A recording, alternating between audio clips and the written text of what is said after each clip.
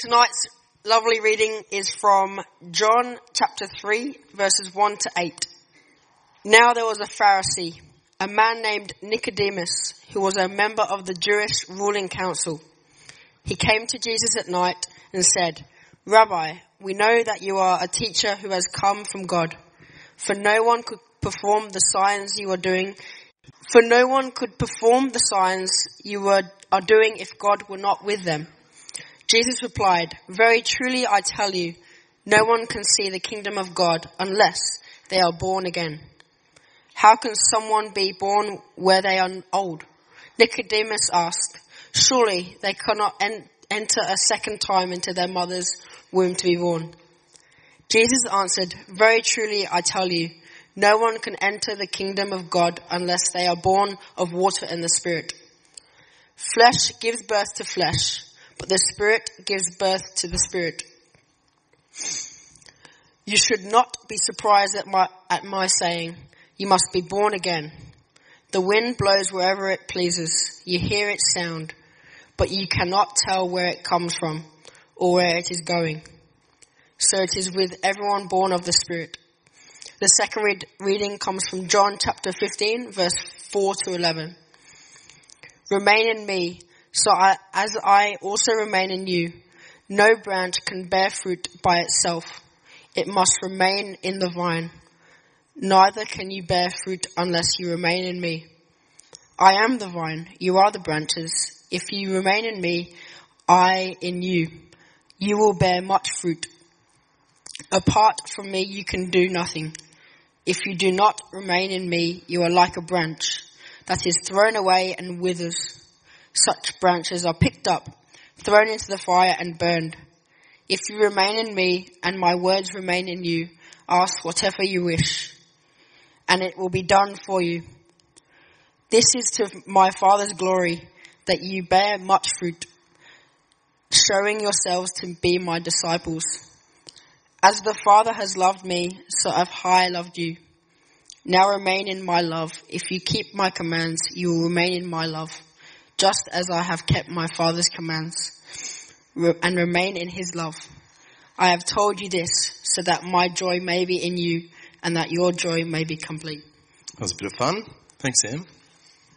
So, good evening, everyone. We're currently in our second week of our Spiritual Vitality series. And if you remember Larry's sermon from a few weeks ago now, he shared with us on the idea of prayer. And I'm moving on to the idea of the 3 R's: reading, writing, and reflecting. I admit I was a little bit confused when Larry gave me this topic. He pulled me into his office and assured me it was some sort of normal 3R thing. It was when I Googled it and found out that it was reading, writing, and arithmetic. That's the normal one, that this kind of feels a little bit more normal, right? Actually feels pretty good because we've got at least 2 R's. So we're kind of going for like a capital R here, and we'll just go with it. Thanks, guys. Yeah, it's pretty fancy. Took a while. So as I was thinking about what do I actually share with you guys tonight, I started thinking like this is a kind of a simple 3-point sermon, right? I talk about reading, then I talk about writing, I talk about reflecting. But as I was thinking, reading and writing are kind of a type of reflection. So as I was thinking about reflection, I was thinking, why is it important? Is it a practice that Christians should be involved in? Why is it something that you guys should do? And for me, I was thinking that it's actually a kind of countercultural idea, reflection. We live in a really fast-paced world that values achievement, gaining security, maximizing your enjoyment. And at face value, reflection doesn't really give us any of these things. It seems to offer very little short-term instant reward. Consumerism might tell us that reflection is a waste of your time, but I want us to think about reflection as not getting something, but slowing down and focusing on what really matters. Maybe, I said maybe you're young and haven't learnt this before, but you guys are kind of my age. I'm learning more and more as I'm experiencing life that the parable of the tortoise and the hare is really real.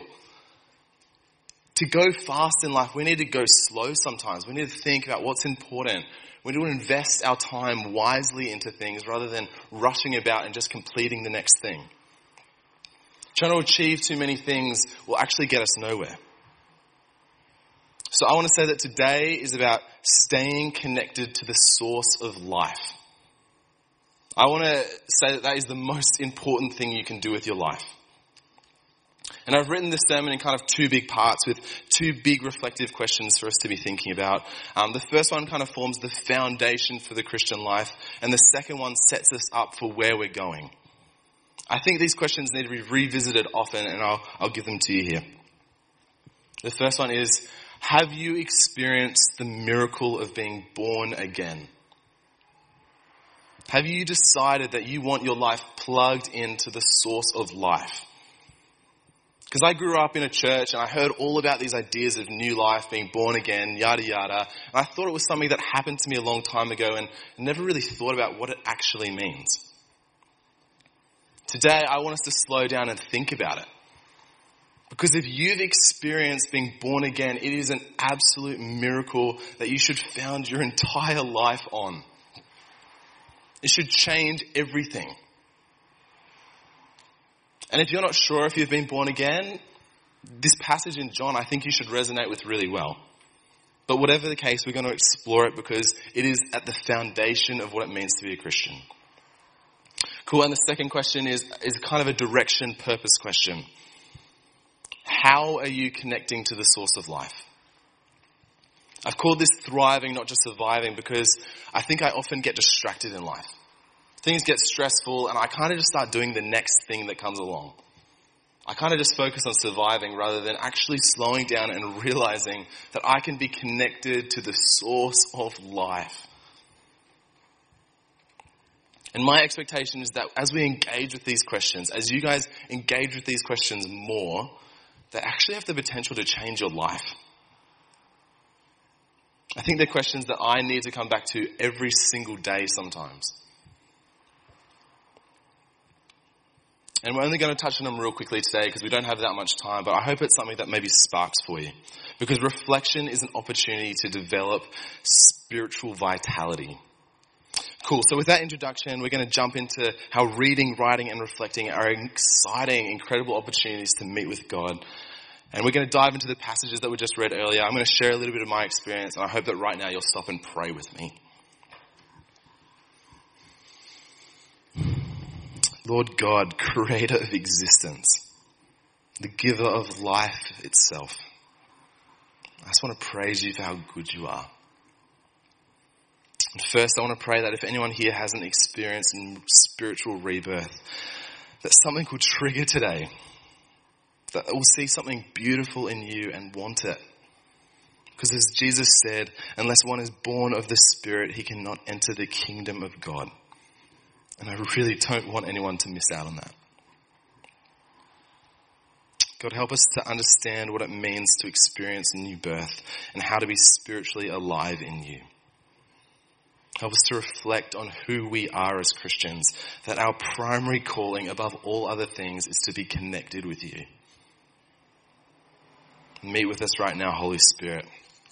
Help us to hold fast to what is good and to let go of what isn't. Amen. Beautiful. So we're going to jump into question 1.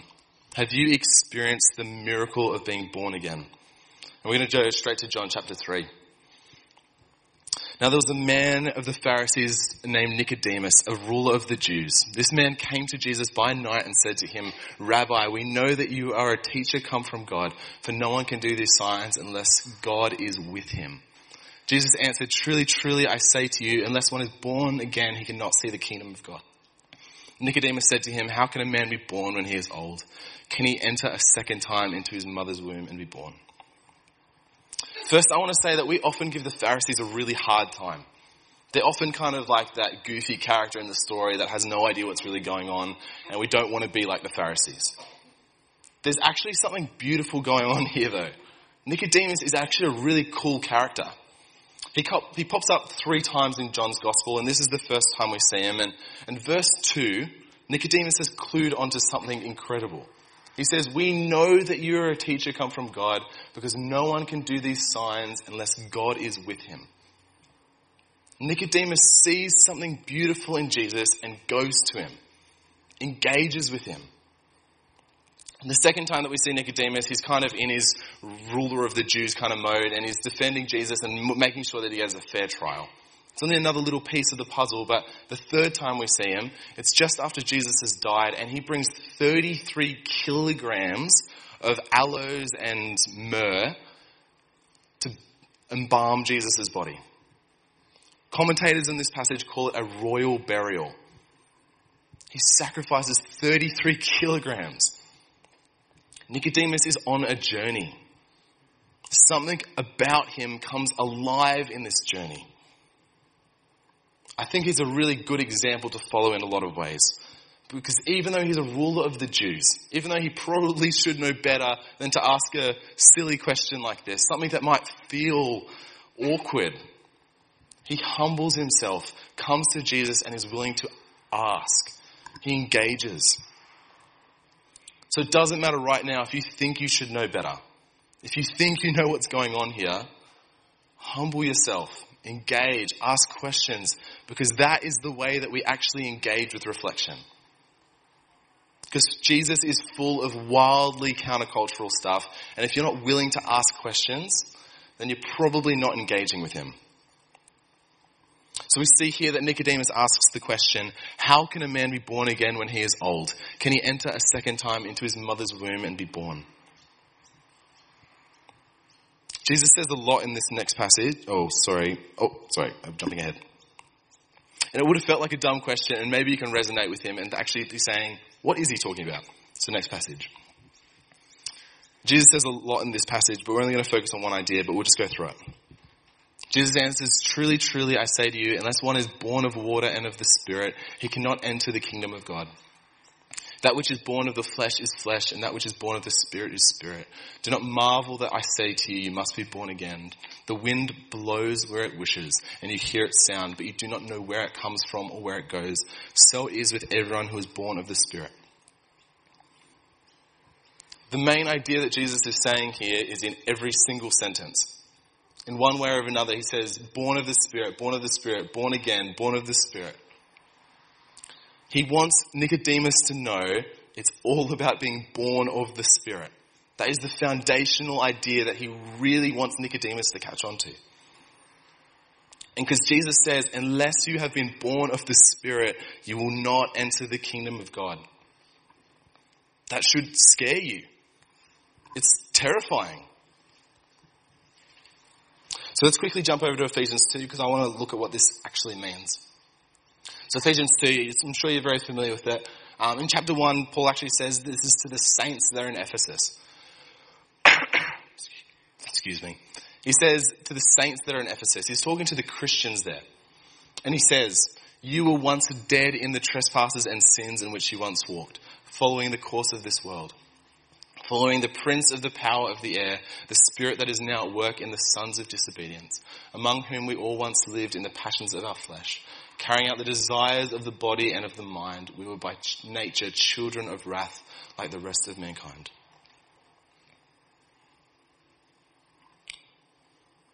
This is scary and this is full on. And I want to sit in this for a second because we need to know who we are without God. Without God, we are actually dead, stuck, hopeless. Dead people can't save themselves in any way. Paul is saying that we are dead without God. And if you know this passage well, you know the next bit that's coming. He says, but God, being rich in mercy, because of the great love which he loved us, even when we were dead in our trespasses, made us alive together with Christ. By grace you have been saved. I want to stop and sit with this for a moment because this is the foundation of your spiritual life.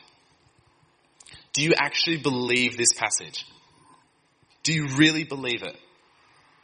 Because if you believe it, it should bring you crazy, overwhelming joy. It should be the most exciting thing that you ever read, to know that you were once dead, but God has made you alive. That is exciting. And maybe you're sitting there and saying, yeah, I've once felt the joy of that, but I don't know if I feel it right now. I don't know if I feel that anymore. Maybe you're saying, yeah, I think that that's true in my head, but I don't know if it's going much further than that. I'm living out in my life. And maybe you're sitting there and you're not sure if you're still dead or not. I mentioned Nicodemus earlier because we can be like Nicodemus, and that's okay. We're allowed to be on a journey, working this stuff out. But the worst thing you can do is to sit there and ignore this. To think, okay, that might happen to other people, but that probably doesn't happen to me. Joy is something that should happen when this is true. And I want us to know that we just read from John 3, and I'm sure the most famous verse of the Bible, most of you could quote it with me. Sorry. John 3:16. For God so loved the world that he gave his one and only Son, that whoever believes in him shall not perish but have eternal life. This is the offer for you. Thank you. Bring me water. So sweet. Oh, so much better. Thank you.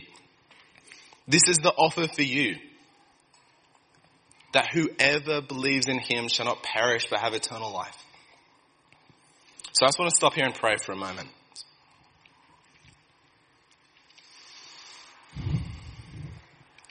God, for each and every one of us, no matter where we're at in this journey, I pray that you will meet with us right now. For those of us that are sitting here feeling dead, I just want to ask for new life. That we know we can't do this without you, and we're tired of going against you. Thank you that Jesus came to give new eternal life to whoever would believe. For those of us in the room that aren't sure if we've been born again, help us to reflect. Give us clarity.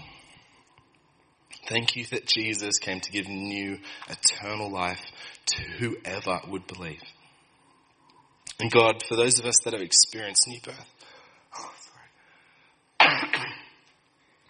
and God, for those of us that have experienced new birth, restore to us the joy of our salvation.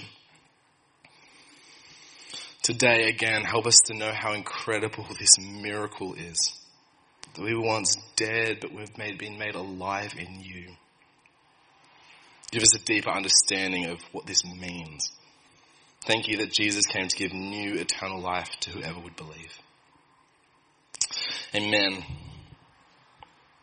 I say all this because I want you guys to be founded knowing that the miraculous grace that God offers, that in Jesus you can go from death to life, is available to you.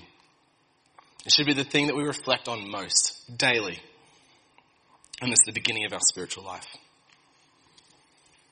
Sorry about my voice, guys. I've got 2 glasses of water here now. So, question 2. How are you connecting to the source of life? Maybe telling you this story will show a little bit of my immaturity, and that's okay. I'm willing to go there with you guys. Alana and I have been having a pretty rough season of life in a lot of ways. It's pretty challenging. For those of you that don't know, Alana's a social worker and, oh man. Sorry, this is getting old. For those of you that don't know, Alana's a social worker and works with families that are basically one step away from their kids being taken out of their homes. The step before facts say that you're actually not treating your kids well enough for them to be living with you. Alana goes into the homes and therapeutically loves the families and empowers them and treats them how to take care of their kids better. I'm sure you can understand that is really hard. It's a really challenging and energy-consuming space. And on the other side, obviously, I've just started a new job and I'm still studying, and often the hours that I'm doing this stuff is the hours that Alana's free, and we're definitely still working out how to do this marriage thing, and life's pretty stressful. I'm sure that you can relate in your own way. Life gets pretty stressful. It gets pretty busy. There's a lot of different things asking for your time. The lesson that we're both learning is that every single yes that we say to anything is always saying no to another thing. Time is a really limited resource. You need to pick the things that are important. I'm learning that I can't be everything. I can't be the kindest, the smartest, the best looking, the fastest, the richest, the funniest, but I can focus on a few things. So I beg to ask the question, what is the most important thing? What is the most important thing in your life? Because that's what you're going to give your time to. I read Luke 5 the other day, and it really surprised me. You can read it while I drink. Sorry. Great crowd, that last sentence. Great crowds gathered to hear him and to be healed of their infirmities, but he would withdraw to desolate places and pray. I look at this passage and I think, what the heck is Jesus doing? He's just healed this leper. Everyone's seen it and they're amazed. They're like, whoa, what is going on? I want that. They're flocking to him, ready to hear what he has to say, and he withdraws to a desolate place and prays. I, at face value, think, what are you doing, Jesus? This is crazy, but I think he's teaching us a lesson. I think he's telling us that saying yes to some things means saying no to other things. The enemy of the best thing is often a good thing. He's telling us to focus on what is the most important thing in life. My challenge is to not get caught up in good things, that I miss doing the most important thing. And Jesus is saying that the most important thing is reconnecting to the Father. So here's my question again. How are you connecting to the source of life? So we're just going to walk through the first half of John chapter 15. It's all here. You've heard it before.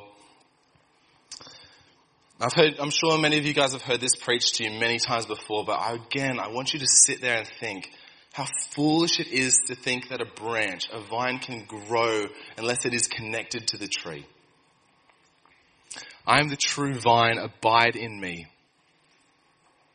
As a branch cannot bear fruit by itself unless it abides in the vine, neither can you. Unless you abide in me. I am the vine and you are the branches. Whoever abides in me and I am him, he it is that bears much fruit. For apart from me you can do nothing. If anyone does not abide in me, he is thrown away like a branch and withers. The branches are gathered, thrown into the fire and burned. If you abide in me and my words abide in you, ask whatever you wish and it will be done for you. By this my Father is glorified. You bear much fruit and so prove to be my disciples. As the Father has loved me, so I have loved you. Abide in my love. If you keep my commandments, you will abide in my love, just as I have kept my Father's commandments and abide in his love. These things I have spoken to you, that my joy may be in you and that your joy may be full. Our series is on spiritual vitality, and you need to remember that unless a vine is connected to a tree, it will not grow, it will not survive. Unless you are connected to the source of life, you will not grow, you will not survive.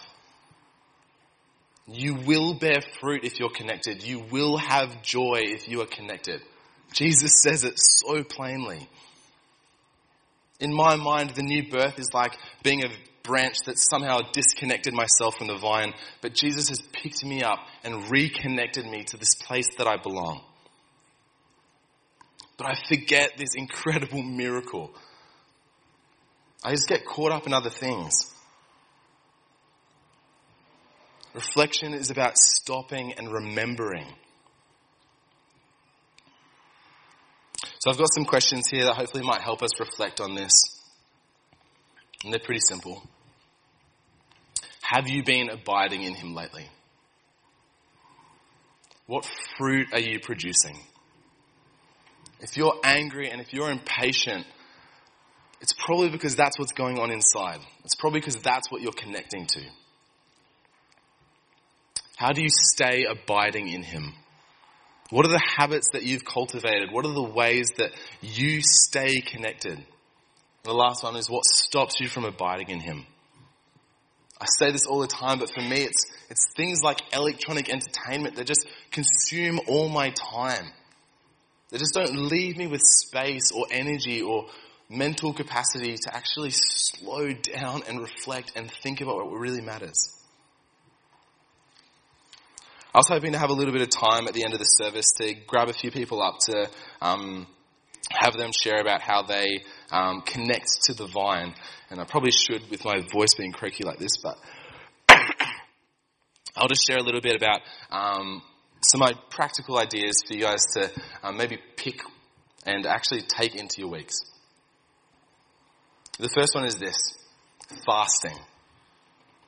When was the last time that you fasted? When was the last time that you gave up something good for something so much better? Maybe this is food, the classic fast. Maybe it's giving up TV. Maybe it's not using Facebook.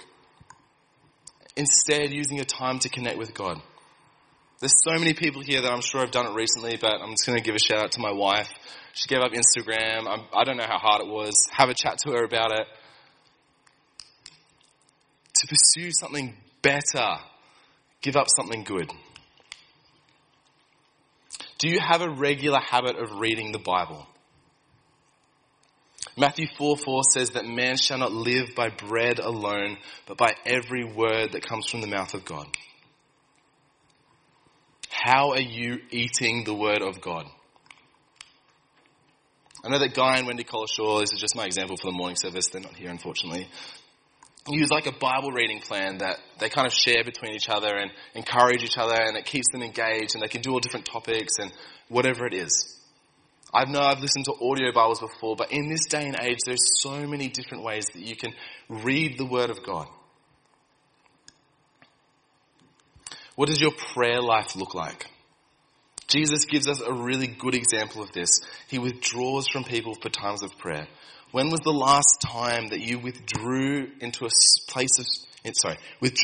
desolate place to pray? Just to be alone with God. For me, last week we walked around Lake Parramatta, and I couldn't help but just be amazed by the beauty of God. It's places like that we can withdraw to and just sit. Just be alone with God. Not have to say anything, but just to enjoy silence with Him. Larry asked me the other day why I thought the psalmist wrote the Psalms. What was it about actually putting his thoughts to paper? And I think that there's something incredibly reflective about having to think things through and put them into a song or poetry or journaling or preaching or blogging or whatever it is. And I wish I was creative, but a lot of people are much more creative than me. I'm sure you guys know who they are. Go have a chat to them. Ask them about it. For me, it's often journaling or blogging, and I know that Sam Castellan over here loves reflective journaling. Chat to her. Ask her how she does it. I'm learning that traditions and rituals are actually beautiful things. For so long, I've kind of grown up with these cold, dead things that we kind of just do every week because we do them every week. But when we actually slow down to realize that they're reflective tools helping us to reconnect to the source of life. Communion is designed to help you remember that you have been born again, that there is a miracle there, that you have been raised from death to life. There's actually beautiful things in this. And I just want to be clear, I'm almost done, that these practices aren't just the way that we connect with God and then disconnect with Him later. These are all ways that we invite Him into our life to actually take Him with us to work. Take Him into our day-to-day. And just to wrap up, I love when a sermon gives me like a practical challenge at the end. Something that I can, grab a hold of and do. So these two final things, and I'm sure you've seen them coming. Find someone after this service tonight and ask them, how is it that you connect with God? I've given you some examples, but go chat to someone. And the other one is to try out one of these above ideas. Maybe it's something you haven't done for a long time, or maybe it's something that you've never done before. You might have noticed that we've done this sermon a little bit earlier in the service than normal, and we did this to remind us what reflection looks like. We're going to go into a time of prayer next, and I want us to reflect together and actually realize the miraculous foundation of being raised from death to life. That we can be connected through prayer, through communion. Because if you're not experiencing spiritual vitality, I have to say that I think it's because you've either never been plugged in, you've never experienced the miracle of new birth, or you've stopped intentionally connecting to the vine. because the miracle of new birth is open to you. Whoever believes. Jesus wants you to be full of joy connected to the vine.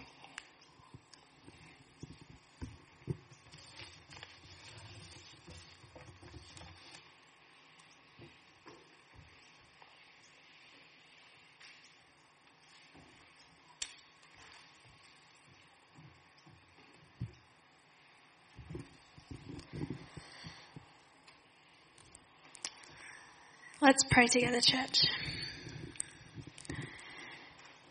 Father in heaven, thank you that we have the privilege of gathering here, of lifting our voices to you in reflection on your truth, in song and in prayer.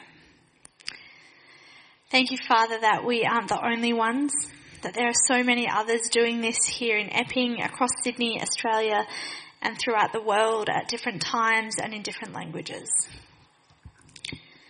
Thank you that we do hear the stories of our brothers and sisters across the world through the work of organisations such as Open Doors, and for the privilege of joining with them in events like last week's Walk to Water and involving ourselves in their lives like that. Thank you that you listen to all your people, and that as we sing your praises and speak to you, you hear us together and you hear us individually. May it be a sweet sound in your ear. Lord Jesus, we ask for your kingdom to come, for your will to be done. Where we see earthly leaders plotting against your people and hurting them, we especially ask that your reigning power would be seen here as it is in heaven. Where we see natural and human disasters across the world with hurricanes and transport accidents, and here in Australia with this confusing display of sinfulness that we see in the strawberry situation, Lord Jesus, come quickly and help us to look forward to that day. Today, as we gather to hear your word, thank you that you nourish us spiritually. Thank you that you give us truth to chew on. Please take our attention with your truth and hold it. Help us to hold on to it. Likewise for Rivergum Community Church, thank you that Larry can support them at this time and that you look after your people. Please give them your daily bread. Help us all, Lord, to stop and remember to connect daily with you, to abide in you, that we may bear good fruit. Father, please forgive us for those things we've allowed to dwell in our hearts instead of you, for hurt, bitterness, jealousy, frustration, anger, lust, whatever it is. We take a moment to look at our hearts and to bring them before you.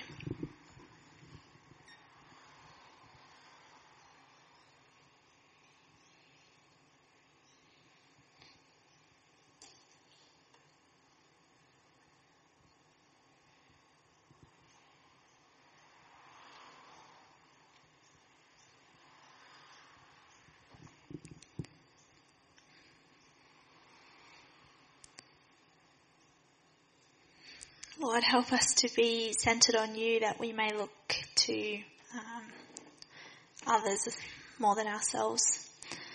Please help us to look for relational reconciliation with our brothers and sisters as you gave it to us in Jesus.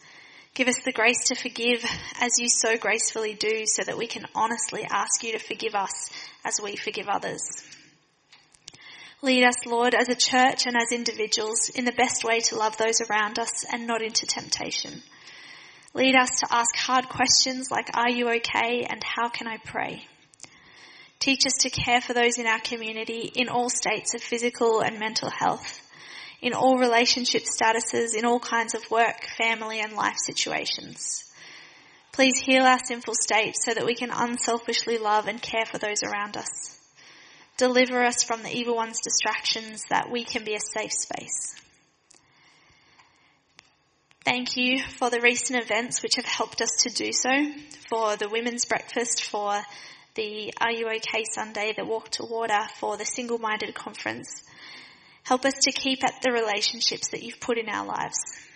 Thank you for the upcoming events, for the men's camp, the movie nights, for the weddings, Lord. Likewise, help us to use them to engage well with our community. Finally, Lord, thank you for your perfect timing for the provision of a visa for Alison Roth. For John Richardson, help him to do your will and your work, and likewise Annette and Lois. Give their teams unity and teach them to work well towards that end, that your name might be proclaimed. And we thank you, Lord, for the recovery of those that have had surgery recently, that we get to fellowship with them again. To you be the glory forever and ever. Amen. In the next bracket of songs, we're going to actually start with a new one. And I think I'm going to give you the opportunity to spend time to reflect and ponder on what Ben's message was. And we intentionally did this to give you this space. And it's a brilliant new song that speaks of, I will build my life upon your love. It is a firm foundation. And that speaks straight out of that John 15 passage there, that if we are connected into the vine, that we will experience that true love, that true joy. And I know it's easy sometimes for us to get into the habit of religiosity and sometimes fall out of love with who Jesus is. And sometimes that's really sad. I know for me, I can get too caught up in just being a Christian and not following Jesus. So in this moment, in this time, as we ponder and as we build and rebuild our life upon that love, just take that moment and do some business with God. But if you want to sing, by all means, sing with me.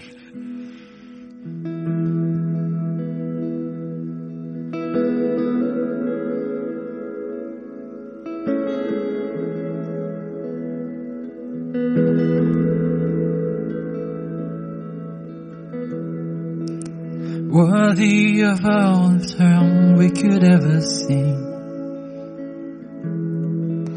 worthy of all the praise we could ever bring, worthy of every breath we could ever breathe. We live for you.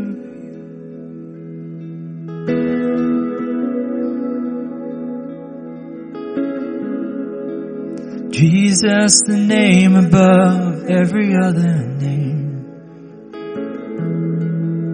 Jesus, the only one who could ever save.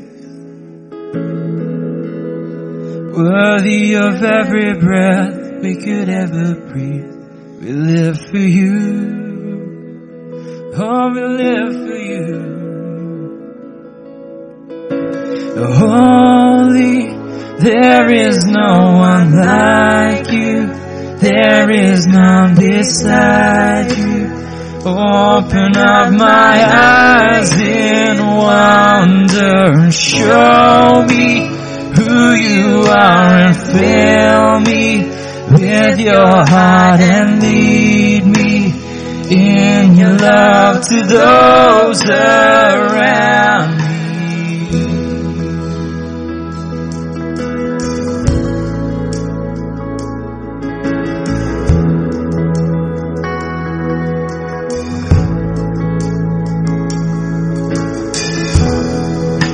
Worthy of every song we could ever sing,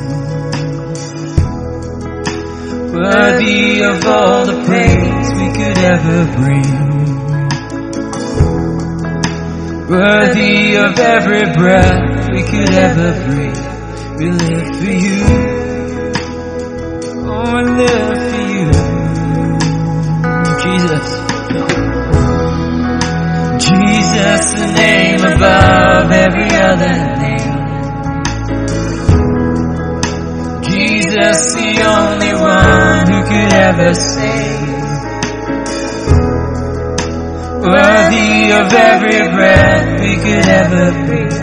We live for you.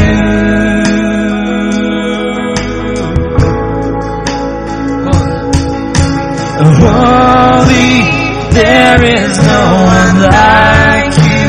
There is none beside you.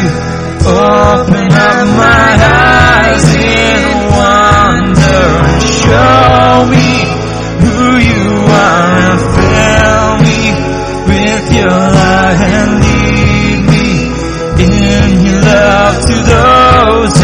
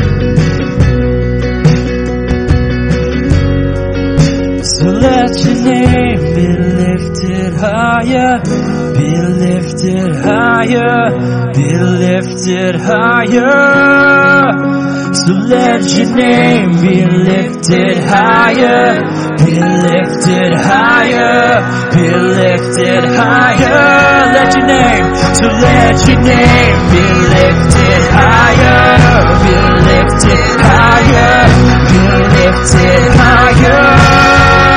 So let your name be lifted higher, be lifted higher, be lifted higher. You are stronger, you are stronger. Sin is broken, you have saved me. It is risen, Christ is risen. Jesus, you are Lord of all.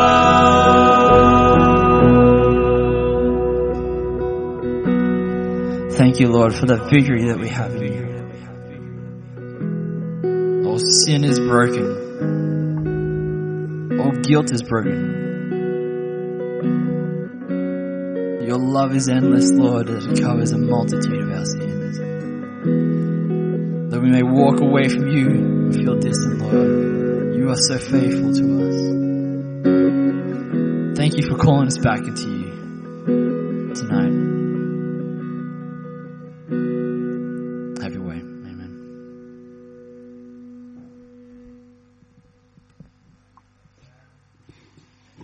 Please be seated. So, in the theme of last week's Are You OK Day and the importance of having sound mental health, tonight for communion I wanted to share with some of the struggles that I've had in my own headspace. So, if it's okay, I'm going to be a little bit vulnerable. Is that alright? Cool. So a couple of years ago I started a business with a friend. We quit our jobs, took our savings, took some personal loans, and then we were off. Had this dream of financial freedom, being my own boss, and doing what I was passionate with, and living out the rest of my life doing exactly that. And like most businesses, we were hit with some very early hardships. My business partner, who was my friend, rarely saw eye to eye with me when it came to business decisions, and both of us were trying to figure out how to really navigate that space. It was perpetually 2 steps forward and then 1.5 steps back. So a couple of months in, I started having trouble sleeping. Not that we were sleeping very much anyway, but every time I would try and shut my eyes, I'd get a lot of anxiety. Like if I relaxed, something bad would happen. And then after that, the anxiety followed me everywhere. So waking up on the way to work, I would feel anxious, like something was going to happen if I didn't focus intensely. And one night, maybe about a year into this, we were losing more money than we were making. On the way home, I just started crying on the train for no apparent reason. I was just sitting there on the train and just started crying. And I felt incredibly vulnerable after that and incredibly raw. Like every time I thought about something work-related to do with my business, I wanted to cry. I wanted to get emotional. And I remember for the first time in my Christian life, when we were doing worship, I would cry. I never really did that. And there were times where I wake up in the morning just wanting to cry as well. And as time went on, if I wasn't upset, I was anxious. And if I wasn't upset, then I was frustrated. So my family has a history of anger management issues, and I wasn't immune to that. And while I thought I made some headway after being saved and becoming a Christian, being in this environment really undid a lot of that. The high pressure meant that if you were in my vicinity, at best, you'd see snarky and rude Peter, and at worst, you'd probably get yelled and abused at. So this went on for about 3 years. The runway was getting smaller and smaller, and my mental condition looked like the size of my bank account. And I began having episodic breakdowns, and having persistent thoughts of suicide. In my mind, I justified it as do or die, as in like I'd had to get this through or there was no other way. And I admit now that I could have asked for help. I could have asked for someone to help me through my thought process. I could have gotten and sought counseling, and I could have done all of that, but I didn't.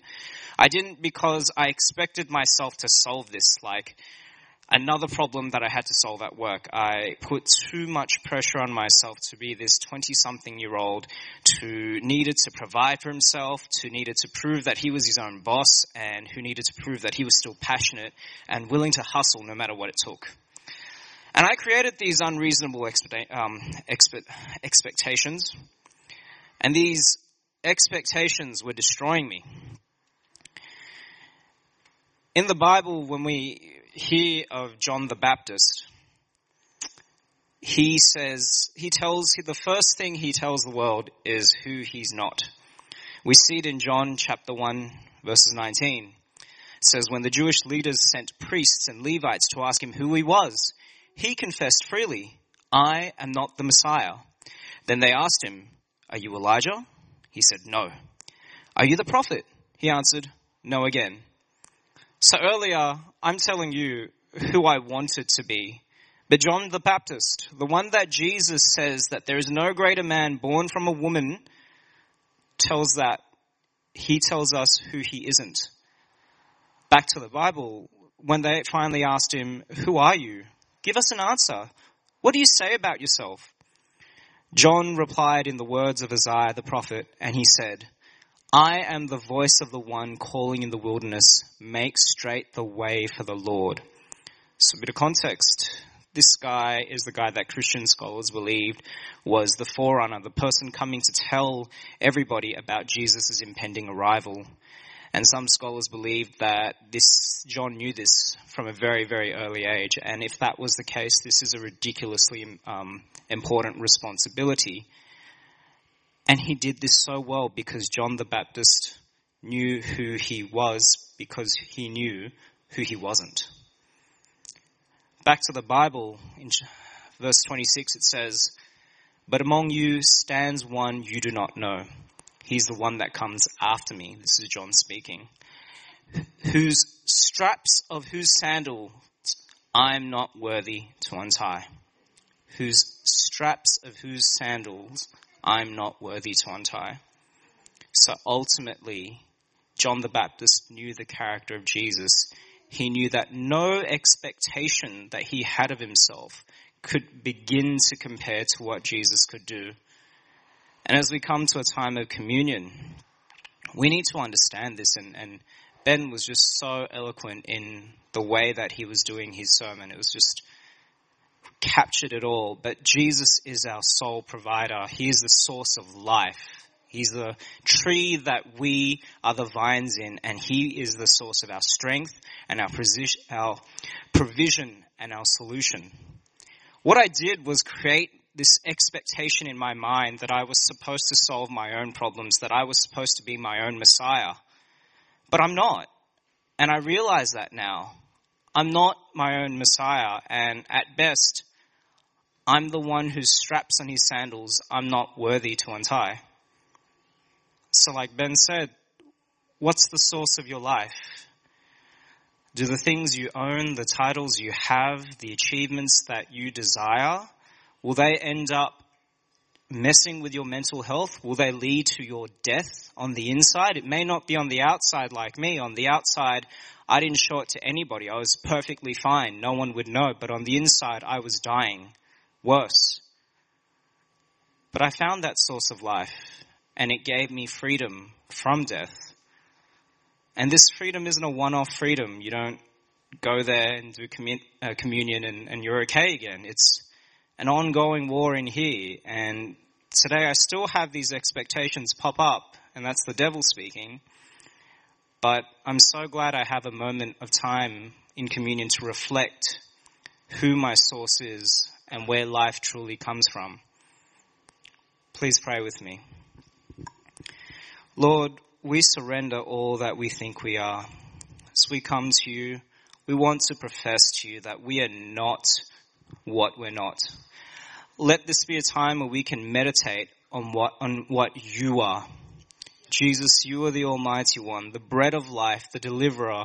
You are so much more than we could ever be ourselves. Lord, I pray for those who are suffering from lapses of mental health that may not be birthed out of consequence, but is malignant and present. For these brothers and sisters, I pray your peace upon them, that they can draw your hope, your peace, your steadfast love, and understand that they are a branch connected to your tree. Pray that we continue to be a church that recognizes mental health issues and is proactive with asking, are you okay? Lord, I pray that we find our source in you no matter what we're going through. Amen.